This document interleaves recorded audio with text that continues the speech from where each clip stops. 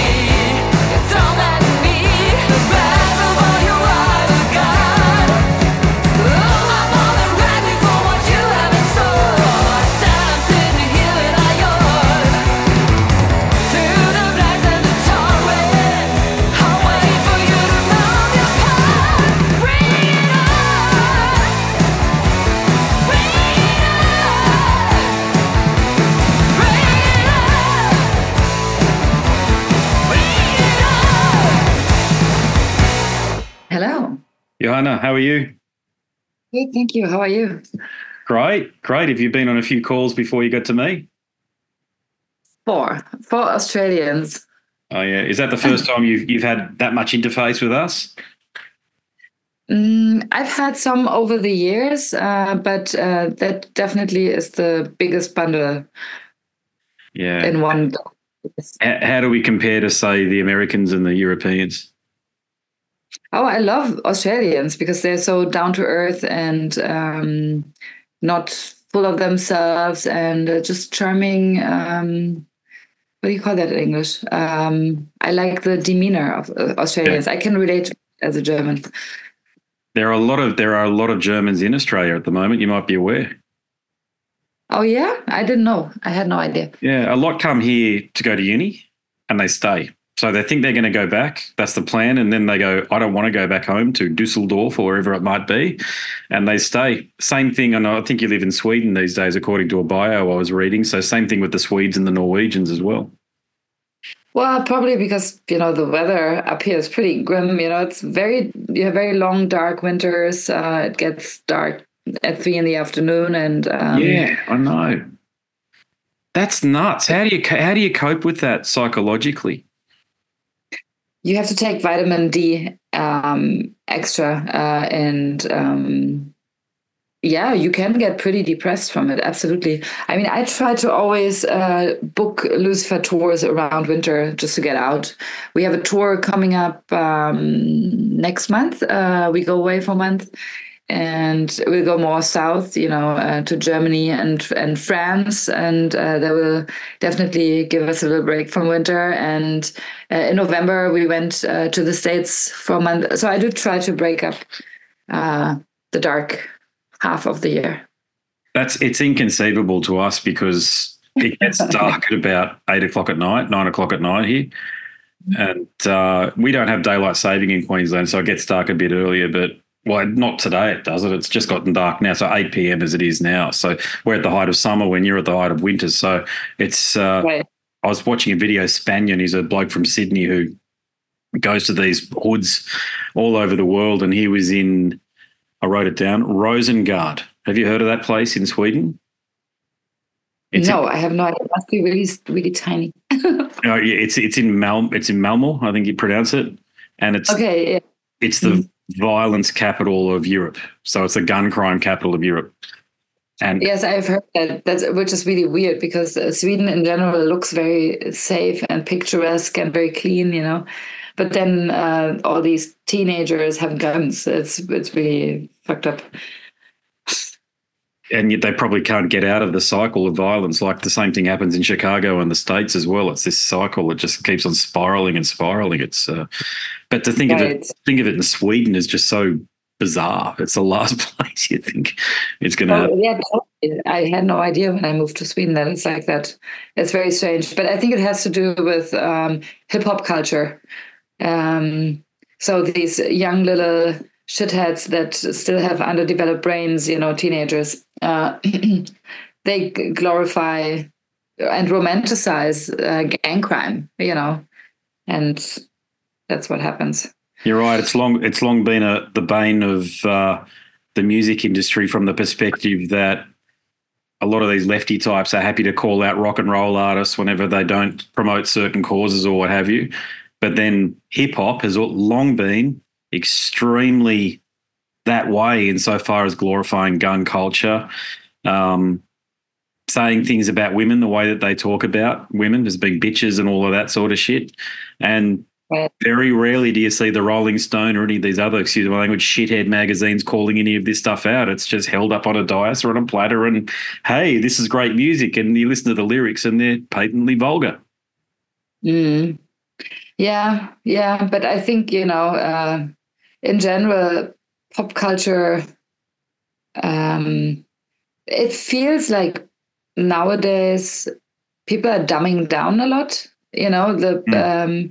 Things in general, music and so on, becomes it's like a throwaway culture. when I step into a taxi cab, the music, like the modern pop music that exists today, it all sounds the same to me. And that's why I think in Lucifer we have, because back then, even the 70s, 80s, and even up until the 90s, you had a lot more variety within all the different music genres. And nowadays, everything gets so sleek and computerized, and I can't relate to it. And that's why Lucifer is leaning so heavily into old school forms of heavy metal and hard rock and stuff. I was listening to one of your interviews before we got onto the call, and I was really impressed with your backstory insofar as you were right into black metal and death metal growing up. And that's your roots, that's your foundation. And then you crossed over and got into rock and roll, and that's the same as me. I've got to share that with you. But what was it about rock and roll, the real stuff, the stuff that I know you love, like what you've got on your jacket there with Blue Oyster Cult and Misfits in Danzig, that really drew you to that? Well, actually, Danzig was the one that pulled me over to the dark side, because I saw my first Danzig show in '93 when I was 14. And I was really taken aback, by the imagery. Like, everybody was like leather clad and had black hair and, the inverted crosses. And it was satanic, but it was still rock and roll, But yes, I delved into like extreme metal, like black metal, death metal, and all that stuff for a while, and was for a while only listening to that. And then I opened up again when I got older, and but Danzig has a very big influence on Lucifer for sure to this day. And then I also started to kind of, appreciate my parents' record collection, all the classic hard rock and stuff like Deep Purple and ZZ Top and so on, which when I was a teenager and got into heavy metal, I thought, oh, yawn, that's my parents' music. I think it's a natural progression that teenagers are not impressed by their parents' music at first, usually. You want to find your own thing, and I think that's why I went into extreme metal. But I had to realize later that really the good stuff is right there, back where it all started. And absolutely, Blue Oyster Cult and Black Sabbath are the main pillars of influence in Lucifer's music, for sure. Do you think Lucifer V, I've had a good listen to it a couple of times. Fantastic album. Well done. It's all there. Thank you. If you love heavy rock and roll, it's got that Blue Cheer and Black Sabbath inspiration threaded all the way through it. You can't get anything better than that. And I know it's going to be out on January 26th, but my question in and amongst all of that for you is, you richly deserve success as a collective, and I know Nicke's had quite a bit already, but do you think this is the album to push you over the top? I don't know. Of course, I wouldn't be honest if I wouldn't say that that would be great, and that's something that would make me very happy, because it would mean that it would enable us to keep doing what we're doing. But I can't say. So far, I'm doing a lot of interviews right now, and so far, somehow people are saying that the other albums are good, but this one is even better or something. And okay, now this sounds full of myself, but this is what people say. And of course, I take that any day, it makes me happy. Not that I'm not less proud of the albums before, because we really do put a lot of effort into every album, and we really would never put something like a filler on an album or anything. But this new album goes maybe even beyond that, and I don't know what it is, but there's something about the album. So I'm hoping people like it, if it would put us over the hump. I have seen stranger things happen. I'm friends with Tobias Forge from Ghost. I grew up with the Rammstein guys. But that is the type of success that usually doesn't happen, One can hope. It would be awesome, because I certainly don't want to go back to working 9 to 5. Yeah, no, that's a really good point you make about Tobias and Ghost, because they seem to be getting bigger. Okay, at some point in time, Iron Maiden and Metallica will stop touring and stop playing. Maybe they'll do the Kiss thing and they'll become avatars. But either way, you won't really be able to go and see them in the same way that you can see them now. And it does mean that the next tier of bands, Slipknot, are going to go up. But it also means another tier of bands are going to go up as well, which I hope you guys are a part of as well. So do you believe that moving from Century Media to Nuclear Blast will be key to that success potentially? Well, we had the option when our contract with Century Media ran out, because we had 3 albums in the contract, and we fulfilled that. And then, we got an offer again from Century Media, but we also got an offer from Nuclear Blast. So I had these both, and both are big labels in the metal community. Nuclear Blast being the bigger one, a little bit bigger. And since I'm the manager of the band, I thought, okay, we've done Century Media, they've done a great job, and I don't want to be ungrateful, but at the same time, I have to see what I can do for the band. And I'm going to give it a go with Nuclear Blast, because they are a tad bigger, and maybe, it will, they can reach other people, or other things can happen. So let's see, the album is coming out next week. I'm very curious to see how it develops. But I also want to say, we have always tried to stay true to our sound, and we have never tried to please anybody. And that's something that I want to stand by always with Lucifer. It could mean that we are forever condemned to be an underground band because of it, because we don't, if we wanted to, we could get like a super modern producer that gives us like a modern rock sound, because we don't sound anything like, modern rock radio bands. Like when I turn on the rock radio in the car, there's a lot of very generic stuff on there, and I just don't want that for Lucifer. So we are being sincere, and we don't sell out what we stand for, what we like, sonically. So, and that's not really the right recipe if you want to become big, So who knows? Maybe that will keep us small, but at the same time, at least, our fans will hopefully appreciate that we stay true to our sound. Look, Nick has had a lot of success, as I've mentioned. He's certainly well known, very well known here in Australia, even to the extent where I think if you say you're talking to a heavy metal fan and you say Nick or Nicky, it's got the E on it. So we say Nicky when it's probably Nick, but people know who you're talking about. So Nihilist, Entombed, Hellacopters are the key bands that he's been in, but particularly with the Hellacopters, I understand has been his band for a long time. Is there any, it's not about advice, but is there anything that he says, or is there anything from his experience that he shares and says, oh, I think we should do this, that is pertinent to where you're taking the band? Not really. Of course, he has a lot of stories to share. And I think if it was up to him, we would probably do less, like, for example, in terms of touring and stuff, just because he's been around the block so much. He's toured so much since he was a teenager. So he doesn't really enjoy it as much as I do. I think I have a tendency to push stuff a little bit more with Lucifer, just because, he has all these other things. And for me, I have Lucifer. So, but of course, he's also a little bit older than me. 6 years. So of course he also has more life experience than I do. But I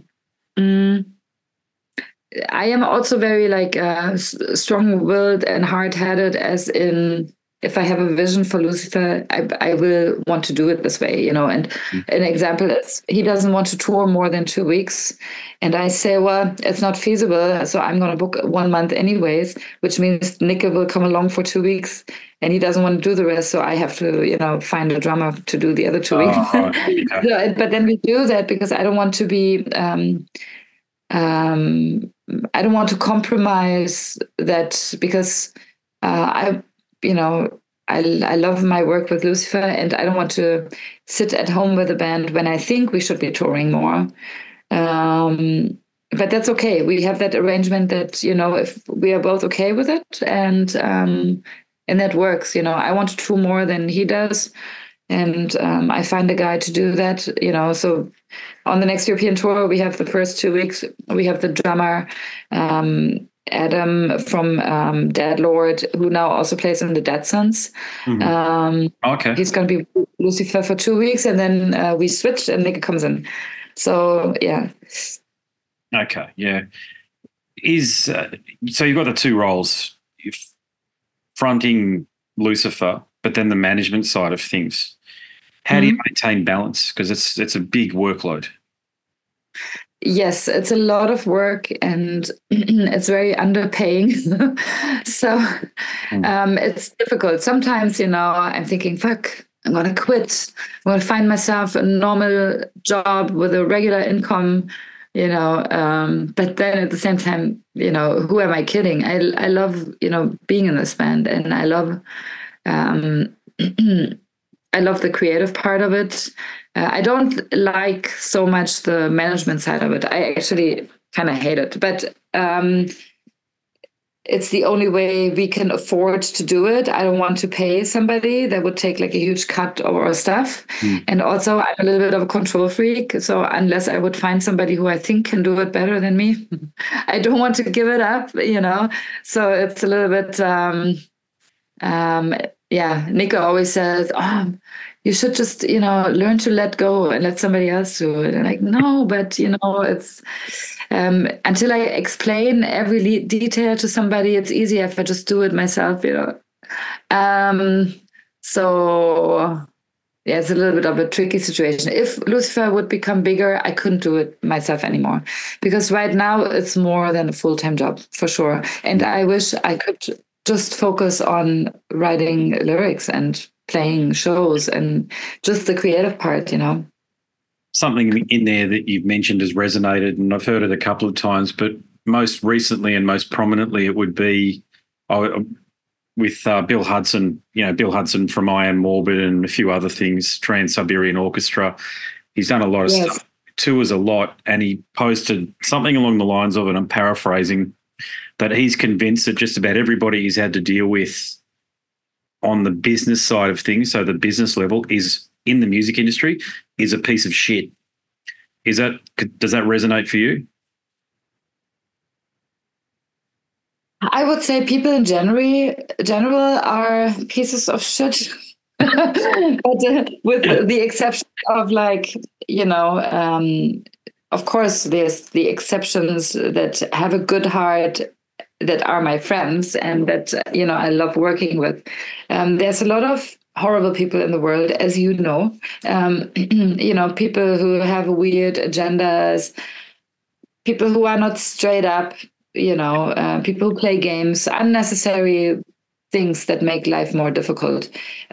So yes, and it's not very rock and roll and fun having to sit at a laptop all day and answer stupid business emails. And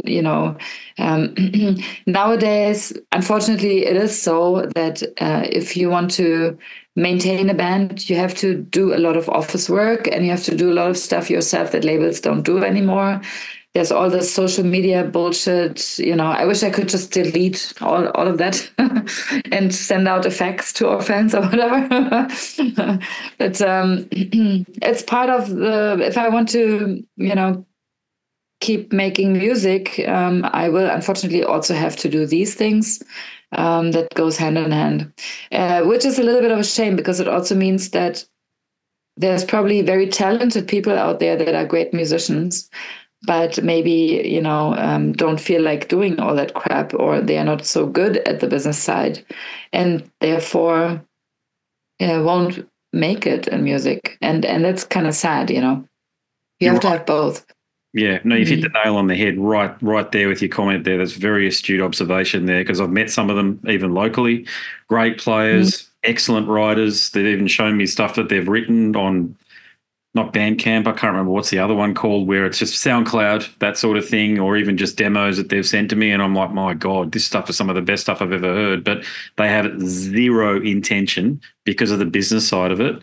Or somebody who said, I'll produce it overseas or whatever and ask $4 or $5 grand or whatever, and they get it back and it's worse. It comes back worse sounding than what it was than when they sent it out, when it was just recorded on the door, unmixed or what have you. So to your point, it's the safety of being on shore, so to speak, having a regular job, and in some cases we have families too, and risking it all to deal with pieces of shit in the music industry when it's already tough enough when you've got to deal with pieces of shit, to your point, in the day-to-day, and you've got to risk a whole lot like what you have to do it. Yeah, that's why I love doing this and having conversations with people like you, because you're brave enough to do it.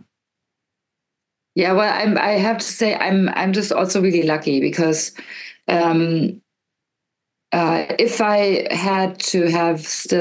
would still work full time like I did, and I've done that with my previous band, The Oath. I had a full-time job while being in the band and during Lucifer V as well. It's very hard to maintain a band when you work full-time.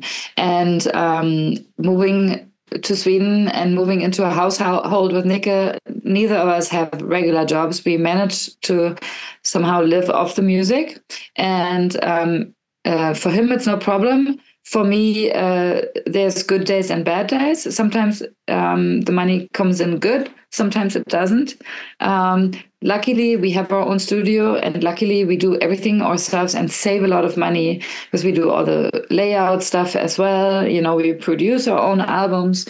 We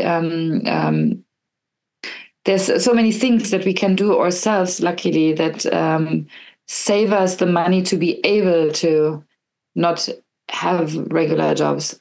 And that's why it works. But I see all the people around me that are at the crossroads. Okay, I want to be more successful with my band, but then it would mean I would have to quit my job, and my wife and my kids certainly won't allow that. And so a lot of people have that problem, you know, where it's like, because it is a risk. You have to, like, if you want to survive somehow with music and you quit your job, you can lose everything because it is very expensive to be in a band. Sometimes it's not feasible at all. We just did a US tour for a whole month, and all the work that I did even beforehand, all the logistics and all the emails and, you know, discussing and setting up merch and this and that, it's unpaid, you know, and we lost some money because nowadays it's very expensive to tour for bands, especially abroad, you know, when you need visas and flights and all that. And the crew, everybody is earning money around me except for me, you know, and the other guys in the band. It really sucks, you know. But yeah, we do it for the music, I guess. Did you have to deal with that thing in the United States, which no doubt happens in Europe, because I believe it happens in Australia, or I can't confirm it, but where the venue takes a significant cut of the merchandise? Yes, so that unfortunately is a problem in the US. And you have to have a good tour manager that manages to, you know, somehow convince the venue to either take less or to drop it for the day. Or I think it's ridiculous that they do that, because so you get a fee, then they take like a cut of your merch, but they also, because you play there, they have a bar. We don't get a cut of the bar when they sell drinks and we fill the house, you know. I think it's horrible. I think bands in general, it's the worst job you can have is being in a band, because everybody around you will make money. You know, the record company, the crew, the agents, everybody makes money, the streaming platforms. The band is kind of like the bastard that has to bend over backwards, and basically you're kind of like a slave, you know, to everybody else. And it really is so. It's now, you have to be an idealist and you have to really love making music. Yeah, so true. Very, very honest to appreciate that. And people will appreciate hearing that from someone like you, okay? Because young people go into the world very idealistic, 18, 19, 20 or what have you, thinking if I do this, it'll lead to that. It doesn't, okay? You just work and work. Also, yeah, you know, a lot of young people think that start out in bands, or in general, in life, they're waiting for people to help them. The thing is, nobody is going to do it for you. So if I would give an advice to like a young person, nobody will do anything for you. You have to roll up your sleeves and really get to work and be disciplined. And of course, that doesn't translate so well in a world of an artist, because a lot of artists, they are maybe not the best at being disciplined. And that's where you have people, that they have all the talent, but you need to have more than that. Unfortunately, it is so. Yeah. And even worse, I'm a musician as well, and I've had this happen a few times. You bring people into a band and they start treating you worse than the people in the business treat you, like as if you're holding back all of this money or all this opportunity from them personally, and everything's personal. Yeah, of course, a lot of people have preconceived ideas and think you somehow are rich or you have, the thing is there's not much in it, and you really have to understand the business to, like, for example, not only people in bands, they when they are not songwriters, they don't know how much money is coming in or whatever. But, the audience thinks, okay, they're on stage in front of a filled place. And of course, they have money, and it's like that actually the people on stage are the poorest one in the whole room, Yeah, you guys get to buy your beer. We have to have it given to us. Yeah. Yeah. But it is, to your point, you got to be idealistic, even from the perspective that you make all of these great friendships and these relationships. An example of that for you, if I'm right in saying, it's with Helmut from Belphegor. And you were, you were, I believe it's glorifying the devils. Is that correct? You sang that song from the album The Devils last year. Yeah, I guessed it just with like a little bit of vocal, some snippets of my vocals were used. Yes. Yeah. Was that one? Did you go into the studio to do that, or did you send it to him? I sent it to him. I just recorded it here in our studio. Yeah. Do you get asked to do a lot of that sort of collaboration? I get asked quite a bit, but I don't do everything just because I'm selective and I also don't have so much time. But when it's something cool, I definitely say yes. I love collaborating. You certainly got the talent, and you're certainly good enough to do some collaborating with Tobias. So has that ever become part of the conversation? Not yet, but I would love that, of course. I'll make this my final question for you. And as I said, we've got a lot of Germans in Australia, and I've asked them a few times, and I love having conversations with people from Germany and asking this question, and I do it every time to people from that great country, and that is this question.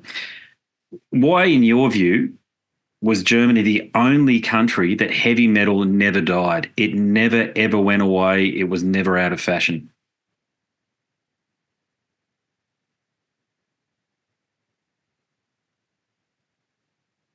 I'm trying to think, but in the States, well, I guess in Germany it's been, yes, I know what you mean. Okay, I think it has to do something culturally with how the people are. And Germany, heavy metal is kind of the music of the working class, I would say. The heavy metal is the music of the simple man in the best possible way.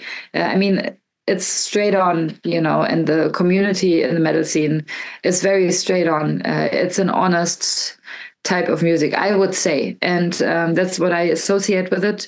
And I think these are values that Germans hold very highly because, the Second World War really rammed our egos into the ground. And, we learned to be a dog with its tail between its legs, kind of. And times were really hard after the Second World War. And out of that, springs the first generation of, you had krautrock, and then later, you had heavy metal somehow spring out of this. I think it has something to do with Yeah, with the straightforwardness and the honestness and the kind of down to earthness of heavy metal. Yeah, I'd agree. Every German I've ever met has been honest almost to a fault, and I think that honesty. There's a downside to being a little bit too honest sometimes. Yeah, I've noticed that, but it's all in good faith, I believe. You've just got to understand how to take it. I think I learned that when I was a student, actually, with some of the Germans that I was there with. But all the, it sounds like I'm gushing with praise here with the great nation of Germany, but still, it is what it is. And yeah, you're right. I've done a lot of reading about what happened after World War II and even throughout World War II. It's my opinion, obviously, because I'm saying it, but the Allies should be tried for war crimes and a lot of the stuff that happened, particularly with what's that great city that got firebombed? Sorry, it's on the tip of my tongue. You mean in Germany? Or in Germany. Yeah, it was the Allies bombed. Look, my grandfather fought in World War II, obviously, and for Australia. But what was it? Dresden. Yeah, what happened in Dresden was disgusting. Yeah. Anybody out there that wants to read about, think that the good guys always win, go and have a read about what happened in Dresden and, that'll educate you. Yeah, but I think war in any sense is always the wrong way to go about politics. Sometimes it's inevitable, though, and that's why it happens. And we just can't resolve things through diplomacy, so it ends up being armed conflict. And you're probably similar vintage to me. I'm 45, and well, no doubt you're young. But yeah, it's. I'm 45, and actually this week. This week? Oh well, hey, happy birthday! Yeah, but I grew up in an era where we saw the Berlin Wall fall. I remember it beamed into our living room, and we saw that, and you had this great hope that war was over and that divisions between the political divisions that divide humans, okay? Because you know what happened in Berlin, where entire families were split apart and didn't see each other for those 45 years, or it's about 45 years or so. I am from a family like that. So I am actually from East Berlin, and my parents were political enemies. And we applied to leave East Berlin to West Berlin, and they granted it within a year because the communists were very happy to get rid of my very anti-communist family. So when I was 6 years old, we moved from East Berlin to West Berlin, but I still got to visit. My mom would bring me, when it was summer holidays, to the border in Berlin. And on the other side, my biological dad or my grandmother would pick me up. So I could go through myself, hold my passport up to the border soldier dude that looked at me like, it was very scary, and it's really strange. Wow. I have very vivid memories of everything. Half of my family was in the East and the other half in West Berlin. So, and my dad, he was in jail for trying to flee the GDR when he was 23. And we know whole families that escaped in trunks of cars. A neighbor of my parents, he built his own little airplane and sailed over the border, crash landed, had broken bones, but made it. So we have a lot of family history intertwined with that big divide. Yeah. Has anybody in your family thought about capturing that in a biography or a book of some kind? Those stories? My father, he just retired, but he was a photographer for the Berlin archive. So he would constantly document for the big archive of Berlin the progression, from when the wall, like before the wall fell, and then throughout all of it, how it changed Berlin. And he's had exhibitions and books with that. Yeah, just quickly, I'll just tell you this story. My father-in-law was from Croatia. Was going to get killed, so had to get out. And he was like just a scallywag, like he would muck up, not do the thing that the army and the military told him to do, and wouldn't join. And so they used to come around to his house and beat the shit out of him and threatened to kill him. And eventually it was just obvious. And he was from a more rural parts, northeast of Croatia. So he got out, and he was Catholic as well, and a lot of them were Orthodox, so they didn't like him, the family anyway, for that reason. So he got out. But my comment, the reason I mention that is there's a lot of youth these days not even just youth, but people these days in the West, in Sweden, Germany, Australia, that seem to think that we can scrap capitalism and go straight to socialism and communism. We don't have to worry about anything else. We can just go there because it'll solve all of these problems. My issue with on paper, on paper, communism might be interesting, but in reality, so far, I have not seen a working system where it didn't make people suffer and oppress them. And you came from that, so you know. Yeah. That's the interesting thing. That's what I notice. All these people who grow up in Australia and Sydney or Melbourne have these far left views and are willing to push them to the point where they call everybody else a Nazi, whatever that means in these days. They haven't had a family member, or like you're the first person I've spoken to from Germany that's actually had the experience, family members that have been so heavily impacted by this, where it's divided families and society just didn't happen. Well, they don't know all the horrible stories. My father, so when he was 23, he tried to escape. He tried with a friend together. They had a, what do you call it? Like one of these rubber boats, that you blow up. And at night, they tried to row to Sweden, two 23-year-olds. And they got busted, and they both went to jail for 1.5 years. And when you're 23 and you're in a hardcore GDR jail for 1.5 years, that's pretty tough. There was, you get forced to work. And there was so many young guys like my dad who commit suicide because they couldn't handle the pressure and the interrogations and the, my mom's first husband, he drank himself to death with methyl alcohol. Methylated spirits. Yes, in jail, and together with a group of friends. A lot of them died. The others went blind. People. The conditions were so horrible in GDR jail. It's unimaginable for a kid who's just dreaming of an ideal communist world, whatever, but the reality of it, we know a lot of families where somebody got shot at the border for trying to flee, or, my mom used to get interrogated because she was, when she was 16, she was in a Rolling Stones fan group in the GDR. And of course, rock and roll was kind of forbidden, so if you had long hair or you were a punk like my brother, you got really like grilled. And like, for example, my brother, because he was a punk, they wouldn't let him study. So he had to learn how to be, somebody who fixes roofs. But as soon as we went from East Berlin to West Berlin, he went back to school, went to university, became a doctor in physics with the best grade possible.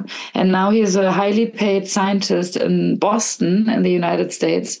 All this opportunity he wouldn't have had. My brother is an intellectual, and he wouldn't have had these opportunities in the GDR because they suppressed people who were just into punk rock or who were Protestant Christians or whatever, into the Rolling Stones. You had big problems, and they would draw you in for interrogations. Friends of my mom, who had long hair, guys, they just cut into the hair. It's like, I know so many horrible stories. And anyways. Well, thank you those for kids sharing. Yeah. Oh, look. I've got to be frank about this point, Johanna. It's very important that you share these stories too, because people aren't, and it's looked at as if it's some. It's just looked at as it's completely offensive that people take offence to these types of stories that need to be told. And just what I could get out of my father-in-law, because he barely spoke English, because he worked in the mines in Australia, and just didn't have to speak the language. He just had to read the important signs and sort of get on with it. So I could barely understand a bloody word that he said, because it was like this mix of Croatian and English. Even my wife and stuff, they're in that weird situations where they can understand Croatian but not speak it. Does that make sense? Like a lot of kids of migrants are like that. Yeah. Mm-hmm. But I could see how much he drank himself. He drank himself to the point where he got a stroke. And he died from that. So he drank himself to death too. So we know that firsthand from within our, not me personally, he's my father-in-law, but I'm just saying that if you haven't got that first-hand connection to the atrocities committed under socialism and communism, it's the other side of the coin is that you idealize it. And these kids are doing it at the moment, and we're just seeing it again and again and again, and it's happening in these public institutions in particular, and the university campuses, and it's got to fucking stop. It's got to stop, because to your point about your experiences that you've just so eloquently articulated, that's what happens. That's what happens when you adopt these political ideologies. That's where it goes to, because in every instance, and as bad as GDR was, and North Korea is far, far worse. Oh, yeah, absolutely. Yeah, that's horrible. Yeah. North Korea, yeah, super scary. And scarier even so now that China, North Korea, Russia, and so on, all the bad boys in the world are like up and coming, and it's a bit scary. Yeah. Of course, you could be worried about the scale that's tipping somehow for the Western world, but let's not go there. No, I agree. No, look, we could talk for hours about this very topic. Look, I'm a journalist. That's my degree, is journalism. So I do talk to people, and I investigate, and I go to where sources exist, and primary sources too. I don't believe what the bloody BBC says, or the ABC here in Australia, because they're state-funded media, and so they have an agenda straight away. And it's just crazy that we got to this bloody point. And to your point, it feels like as though the scales are about to tip. So. But look, I tell you what, it's been one of those chats. I'm really glad that we had this conversation. God bless with everything that you're doing, by the way. I really can't wish you enough success, and I really hope to see you in Australia. I hope so too. I hope we get there someday. Thank you so much for taking the time and having me, and have a nice evening. Wow, I wish there were more people in rock and metal like Johanna. Incredible. Just the breadth of conversation I enjoy having on the show here, and I hope you enjoy listening to it as well. Okay, so there are many more chats over at scarsandguitars.com, and if you like listening, I know you like reading because you're not a dummy, let's face it. Certainly if you've listened this far in, click on the link in the banner of my website on the home page there, and you'll be taken to a marketplace of your choice. You can download my book. You can download a copy to trial, the first 40 pages or whatever it is. And if you do complete the purchase because you like what you read so far, hit me up, because I want to thank you in person. And again, like I said in the introduction, today's date is the 23rd of January 2024. I'm a couple of days away from jetting off for 70,000 tonnes of metal. If you are aboard the cruise, please do look for me. I'll be wearing the black Akubra hats. I don't think you can miss me. I'll be doing tons of interviews when I'm over there. Got plenty of things lined up, and I really look forward to compiling a good show when I'm there, potentially, or more likely when I get back. All right, there's some more information to share with you about the book in the moment. Before we get to that, I'll bid you a fond farewell. I'm going to take a couple of weeks off, so my name's Andrew Mackay-Smith. Stay well. Until next time, it's a very goodbye for now. This is Eric Rattan of Cannibal Corpse. You are listening to the Scars and Guitars podcast with Andrew Mackay-Smith. I've been the host of the Scars and Guitars podcast since 2017. The first musician I interviewed for the show was David Vincent from Morbid Angel, and things have just snowballed from there. In all, I've posted almost 650 podcast episodes featuring conversations with many of the leading lights of rock, heavy metal, and beyond. It just got to a point where I thought, I need to write a book about all this, so that's exactly what I did.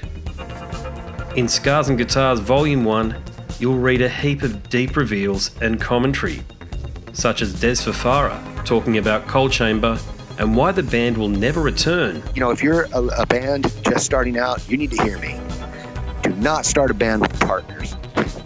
Ever. Yeah, wise words there. Sage advice, mate, for anybody. Don't ever, because I can't go do Coal Chamber right now unless I get others involved. Phil Anselmo talks about the episode in his career which gives him the greatest sense of accomplishment.